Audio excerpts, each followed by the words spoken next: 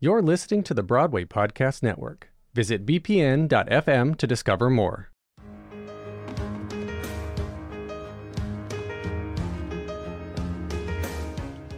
You're listening to Smashed from The Ensemblist, the only podcast that shows you Broadway from the inside out. I'm Aaron Albano.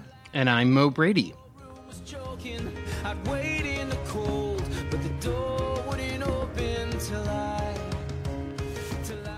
Welcome back, listeners, to our tongue-in-cheek recap of what is television's most detailed depiction of the theater industry. And yes, we're still talking about Smash, the NBC series that chronicled the creation of not one, but two Broadway musicals and all of the drama that ensued along the way.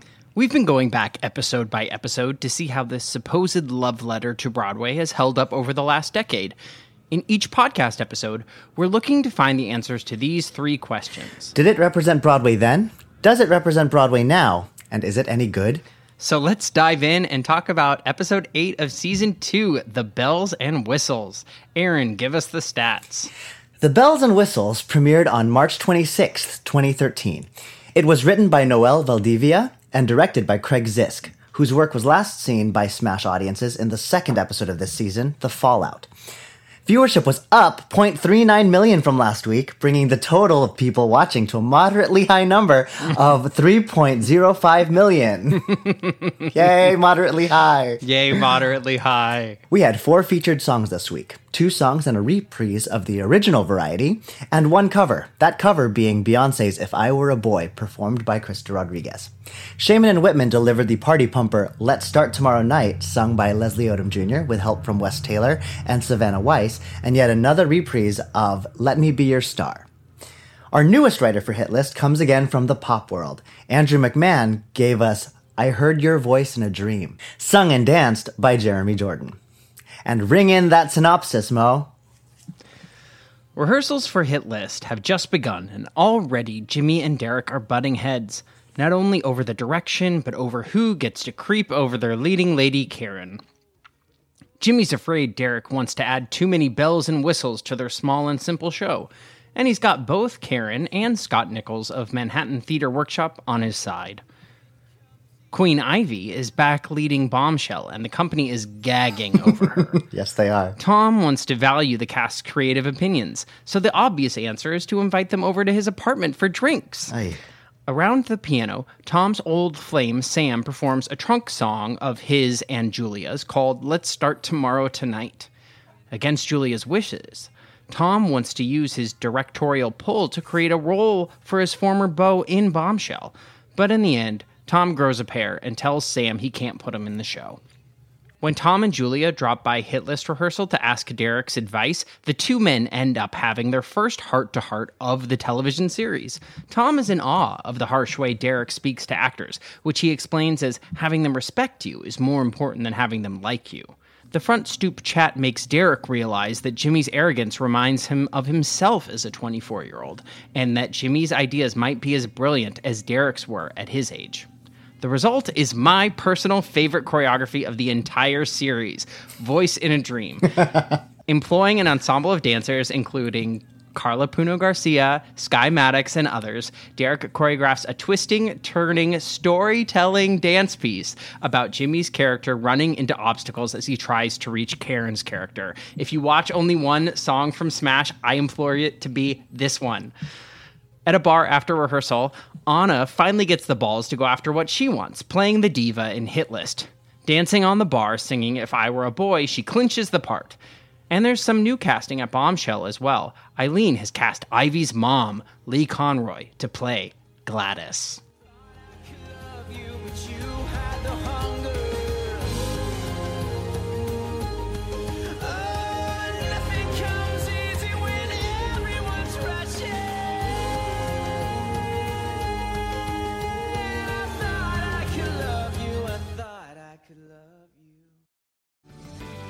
This episode is brought to you by Paramount Plus. An unlikely friendship begins in the Paramount Plus original movie Little Wing, starring Brooklyn Prince with Kelly Riley and Brian Cox. Reeling from her parents' divorce, Caitlin steals a valuable bird to save her home, but instead forms a bond with the owner, leading to a new outlook on life. Little Wing, now streaming exclusively on Paramount Plus. Head to ParamountPlus.com to try it free. Rated PG-13.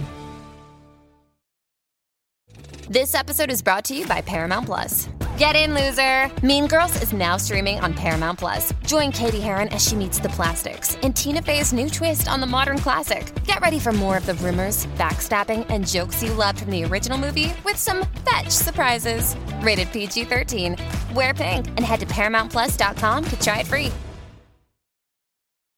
Does Monday at the office feel like a storm? Not with Microsoft Copilot. That feeling when Copilot gets everyone up to speed instantly? It's sunny again.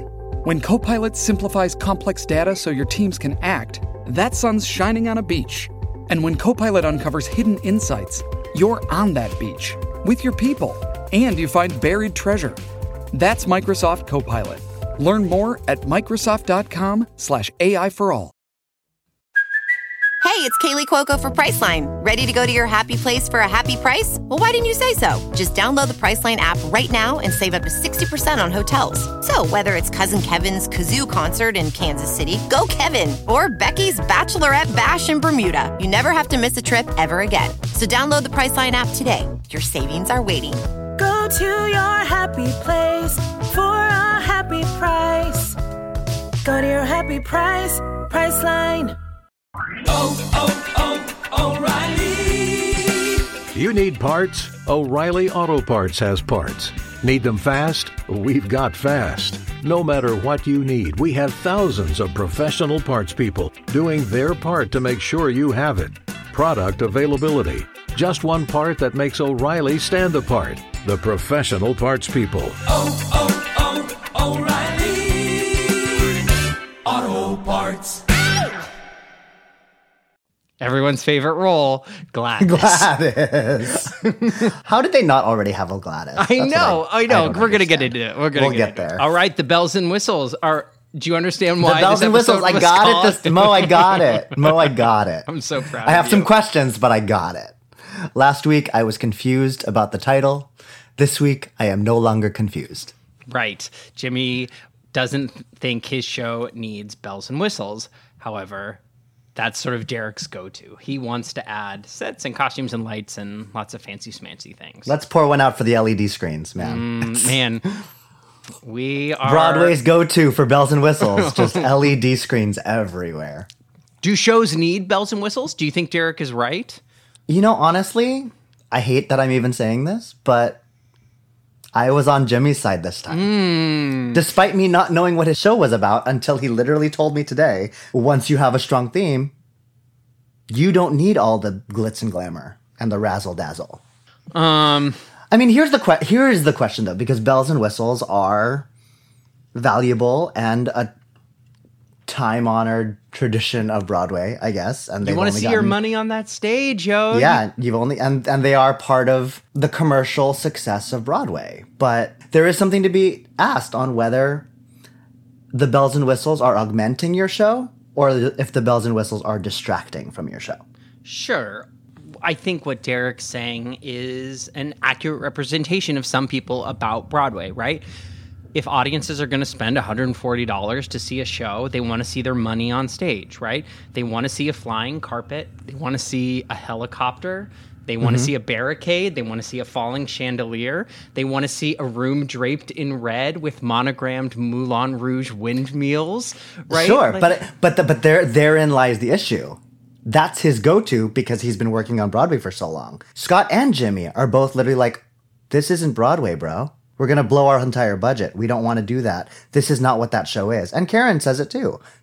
And so I guess the question is, was that Derek's go-to from a storytelling perspective, or was that Derek's go-to because it was what he's used to and was not necessary? Well, I guess the real question is, why did Jimmy and Kyle choose Derek as the director if they didn't like his sort of style of direction, right? Okay. It doesn't seem like Jimmy and Kyle have really thought about the kind of director that Derek is, only that he is a director. He is a director, and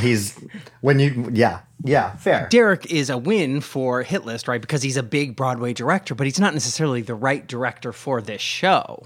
Yeah.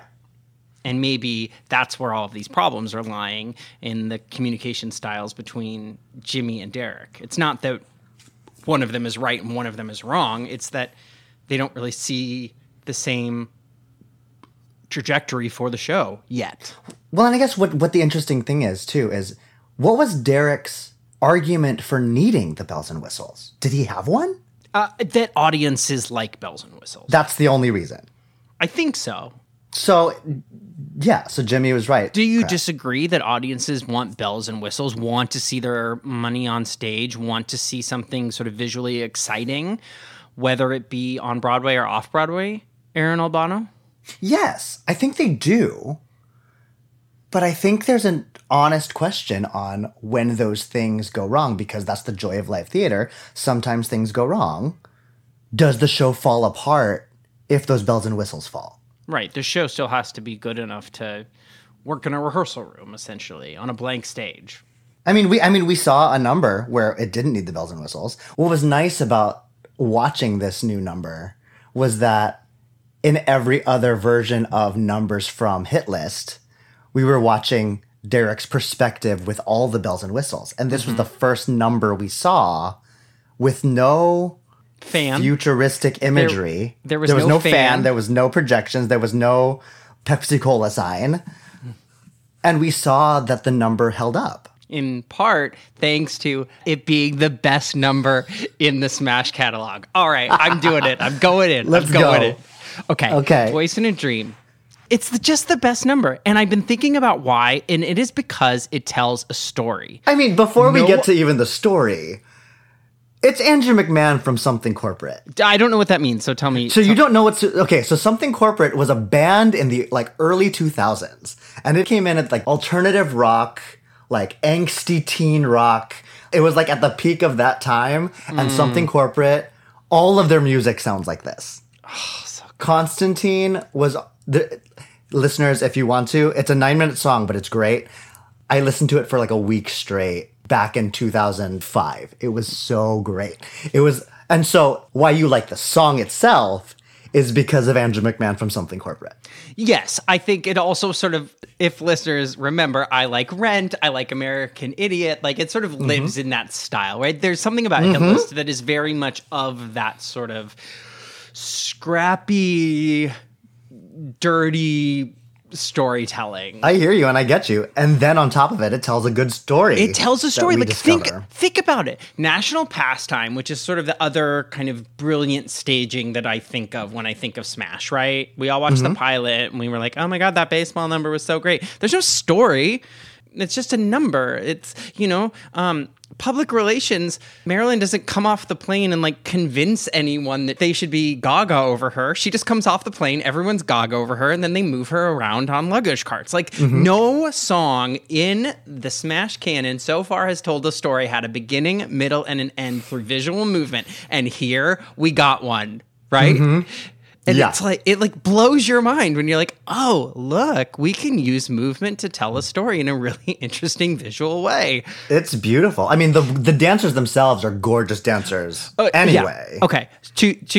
Yes. Yep. Their men and women are both great. I'm going to give a shout out to the men because great. I think they're all Spider-Man dancers. I think they were all in Spider-Man at some point because they're all kipping up and, doing very athletic. Yes. It's a very athletic movement. But then, anytime you can get Sky Maddox and Carla Puna Garcia in the same space, these are two of Broadway's best dancers, and they're at their prime, and they are just fantastic. I am gaga over both of them.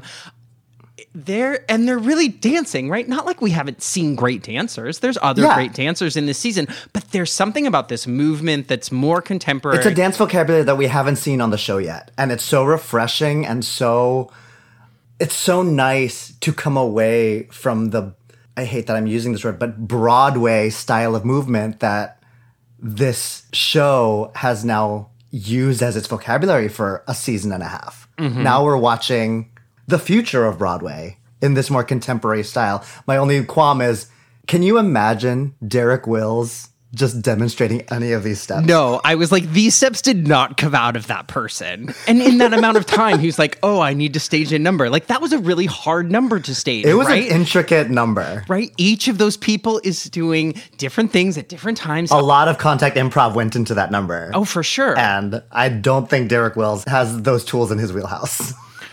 Okay, here's a question for you. Derek says having actors respect you is more important than having them like you. Do you agree with that statement, Aaron? For a director, yes, I do. Someone needs to lead. The best directors have the actors like them and respect them. Sure, it does. We don't see that on this show. It does seem like it'd be possible. Yeah, the show we see one director who is a pushover and a people pleaser and wants everybody to like him so much that he invites them over for drinks on a school night. And then you have the other one who yells at everybody and creates a horrible work environment. Yeah, who doesn't actually seem to direct as much as yell. Yeah, but that said, one looks like they're on their way to a viable product and the other one is still casting. So is it one or the other? Not necessarily, but in this conversation between Derek and Tom, yes. Actors need to respect their leader, even if they don't want to go have drinks with him tomorrow. And Tom, he's new. He's new, which is fine, growing pains. But the entire series, we've watched Tom just want to be Ivy's best friend. Just want to make good by Sam. Just want to, please Julia. All of these things that don't translate into leadership well. And we see it in this episode because you watch his best friend be like, hey, pull up. You watch his other friend walk all over him or try to walk all over him. And you see his ex-boyfriend be very betrayed by him because he wasn't able to follow through on a promise that severely affected his life. Yeah, let's get into Bombshell. Let's get into Tom's quote unquote leadership at Bombshell. Right. Well, we do need to be giving more people opportunities in the theater. And so I'm so glad that a cis white gay man was given the opportunity to direct a Broadway show. That's exactly the kind of opportunities we need in our industry. Yeah. What bothers you more, Aaron? That Tom, as a director, is a people pleaser who wants everyone to like him? That he has a sloppy cast dynamic, or that he hosts a party on a school night? I mean, is there D, all of the above? All of it's a mess. It all goes back to the fact that he doesn't have a vision. No, he doesn't. And I can't even believe I'm using this bachelor rhetoric, but he's not here for the right reasons. Or I'm just you're not here to tell a story. You're not here to lead a show because that's what you want to do. You're here because he just wants to be one of the cool kids. Right. This is not RuPaul's Best Friend Race. No. This is a Broadway musicale. Literally. And he's blowing it. He blew it. And especially, gosh, I was so upset when and Julia watched it from a mile away. Not a mile away. She was standing right next to him. But when he offered Sam, thank God. I mean, it was nice that we got to see Leslie Odom Jr. again. I was happy to see him back on my screen. But to watch Tom offer Sam a role and then have Sam uproot his life and then Tom be sorry, I can't make it happen. I'd be just as pissed. Oh, sure. The justification for Sam being mad is incredibly true. Yes. Although, I mean, let's be honest, you don't quit that job until you see that contract come in and you sign it, right? Am I right? I mean, and you also can't quit from vacation, so right, it's fine. Yeah, it's fine. The authentic details aside, your ex-boyfriend screwed you again, and that is not a good look at all. Why would you want to screw over Leslie Odom Jr.? He's such a doll. Okay. I have the biggest problem with Tom's statement earlier in the episode where Tom tells Sam, there's a spot for you here. And then Julia says, you can't offer Sam a role. There's nothing left except Gladys. Even our swings are hired. I have so many problems with this statement. Okay. I have so many questions. Yes, so many questions. Okay. First off, it's like Tom doesn't realize that Sam was unhappy on the Book of Mormon tour. It's like, were you not texting? Like, did you... It seems like that was a clean break. It seems like they didn't talk at all. The idea that he didn't know that Sam was unhappy on tour. Yeah. Even if there was a clean break between Tom and Sam and Ivy are very close, and Tom and Ivy are very close. Oh, you don't think he's going to keep tabs? Mm-mm. Like, I'm sure Ivy was having her own stuff to do with liaisons, but as self-focused as Tom is, you would assume that he'd still be asking about Sam. Right. Yeah. Okay. This was our first mention of Gladys, who then comes back full force at the end of the episode. We'll talk about that a little later. But I was like, who's Gladys? We've never in a season and a half heard about a role of Gladys. Well, clearly, by the end of the episode, we know that Gladys is the mom, to which the Mom and Marilyn scene was of very high contention over the past 2 episodes. Right. The second that it was in the show... Maybe you should have had someone... I just realized, if she wasn't already in the show, why are you adding characters in the middle of rehearsal? Right. If she was in the show, she should be cast already. Who's covering this role? Who in that ensemble is covering Marilyn's mom? Literally, there's no one. You're just going to put a gray wig on Nina LaFarga and cross your fingers? That's exactly what they're going to do. That is exactly what they're going to do. Okay. You know I got mad when Julia said, even our swings are hired. As if swings are the last thought or even the last thing to be hired. Mm-hmm. All y'all listen to this podcast know that swings are the most valuable team players and often the most talented people because they have the most things that they have to take care of. So you're not casting your swings as like an afterthought, as like the people who didn't make it into the ensemble. Mm-hmm. And especially, hey, guess what? If you are using Derek's choreography and he's no longer in the room, guess who knows the show the best in this room right now? Your swings. Come on, Smash. Get it together. Okay. And then all of that aside, Tom offers Sam a track in the show. Where's this money coming from? You didn't have to check in with the producer who then had to pay this person and then make costumes for that person. Then that's where I'm just like, yeah, Tom, you're not thinking. Tom is the perfect example of when someone wants the acclaim for a job, but doesn't actually want to do the job or knows how to do the job. Right. He's watched a lot of directing. Yeah. Or poor directing. And luckily he makes, after his heart-to-heart with Derek, which I actually thought was a very good scene. Oh, yeah. Wasn't that interesting? I actually thought it was a very good scene. I was like, oh, you guys are friends now? Okay, cool. But good wisdom came out of it. Mm-hmm. Moderately good wisdom came out of it. But Tom makes this 180 and all of a sudden now knows exactly how to direct. And again, we see from Julia that, just because you lead well doesn't mean you're going to lose friends. He was like, hey, Julia, I need you to do the scene. Julia was like, cool. He was like, by tonight. She was like, cool. Because they're at work. No, unless you have we're all just fun, free artists who feel things and drink and then sleep with each other. That's who Broadway actors are. If you don't know that, then you haven't been paying attention to I apparently haven't been doing Broadway very well. Sorry.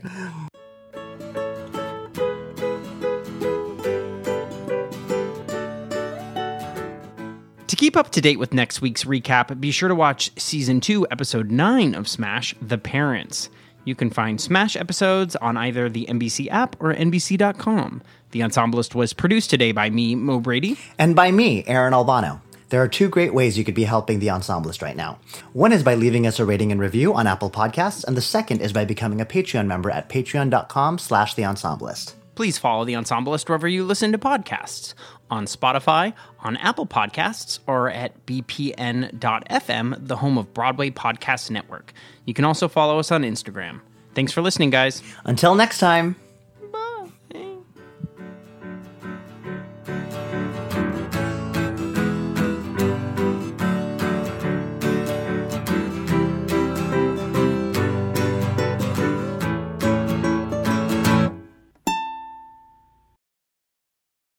Hey, it's Leslie Odom Jr. here on the Broadway Podcast Network to tell you about the Rise Theater Directory, a program of Maestro Music.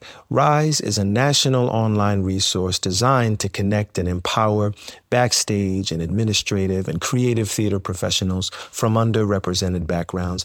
If you work or aspire to work in the theater community, this can help you find your next project. And if you hire theater professionals, search the Rise Theater Directory to find your next team. Create your profile now and get more information by visiting risetheater.org. That's theater with an RERISETHEATRE.org, because only together we rise.